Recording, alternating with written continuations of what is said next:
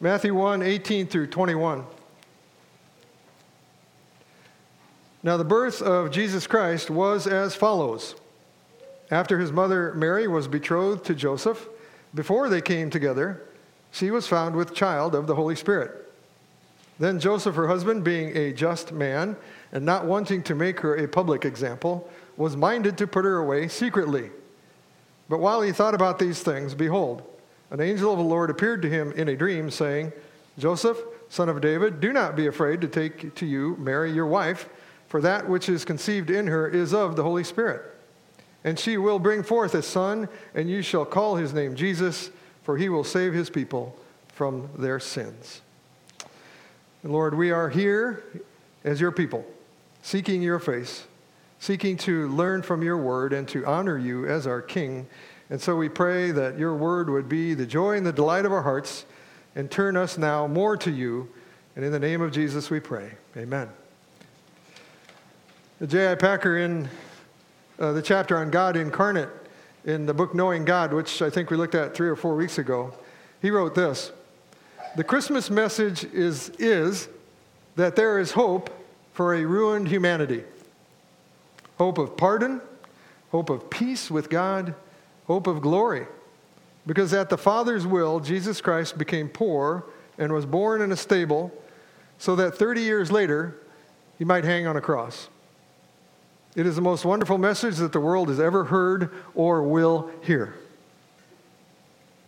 And we'll be saying this morning, you've probably noticed, we'll be saying the Apostles' Creed together. It's on page 10. We'll be saying that, we'll be affirming that we believe in the first coming of the Lord Jesus Christ. And it says, we'll be saying, who was conceived by the Holy Spirit, born of the Virgin Mary. It was a divine conception and the birth of a human person at the same time. And when we declare together that we believe in the incarnation of the Son of God, we are saying several things. We are affirming a number of truths. I'll just share a few. First of all, that obviously, for God, nothing is impossible. We can't understand the incarnation, but it is a reality. Packer stated it this way: the incarnation is in itself an unfathomable mystery, but it makes sense of everything else that the New Testament contains. Indeed, that is true. Another truth that we are affirming is that all prophecy, the Word of God, all prophecy concerning the coming of the Lord in the flesh is true and has been fulfilled. Praise God. His Word is all true. Every part of it. It will all be fulfilled. And we are affirming that our God loves us so much that he would send his Son in that way.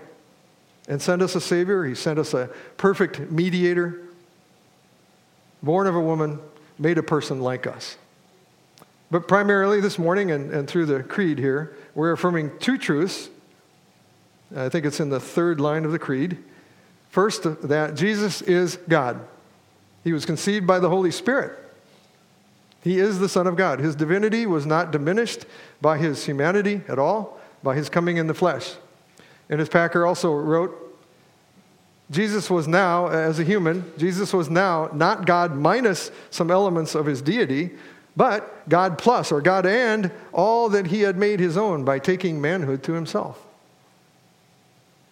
So Mary was betrothed to Joseph, it tells us, but before the marriage had been consummated, in verse 18, she was found with child of the Holy Spirit.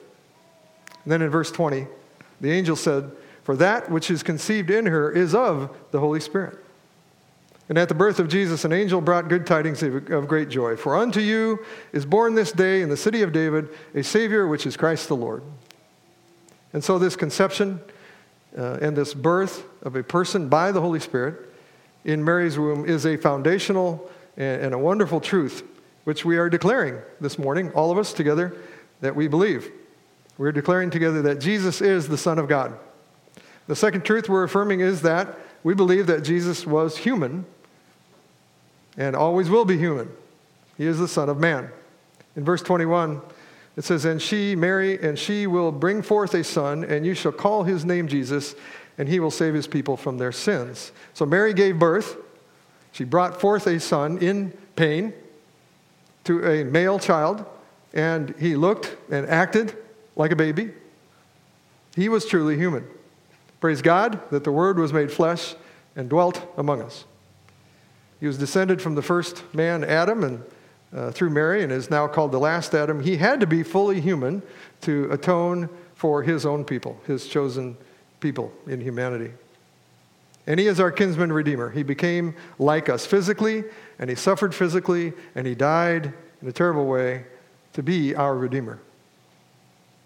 And just a few weeks ago, we read this from the Shorter Catechism. Christ, the Son of God, became man by taking to himself a true body and a reasonable soul, being conceived by the power of the Holy Ghost in the womb of the Virgin Mary and born of her, yet without sin.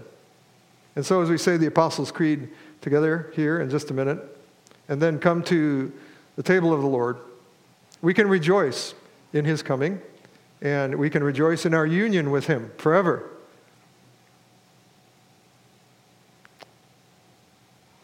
We are reaffirming this morning that we believe in the coming of the Lord Jesus as a man and as our Redeemer to earth, born in a miraculous way as the Son of God, in a way only the Lord really can fully understand, and which we believe by faith.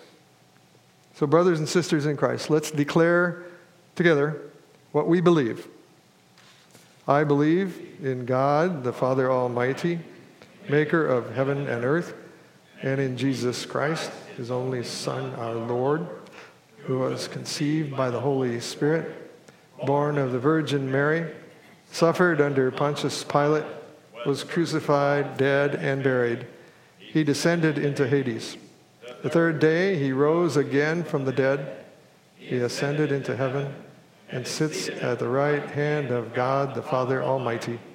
From there he shall come to judge the living and the dead. I believe in the Holy Spirit, the Holy Catholic Church, the communion of saints, the forgiveness of sins, the resurrection of the body, and the life everlasting. Amen. Let's pray.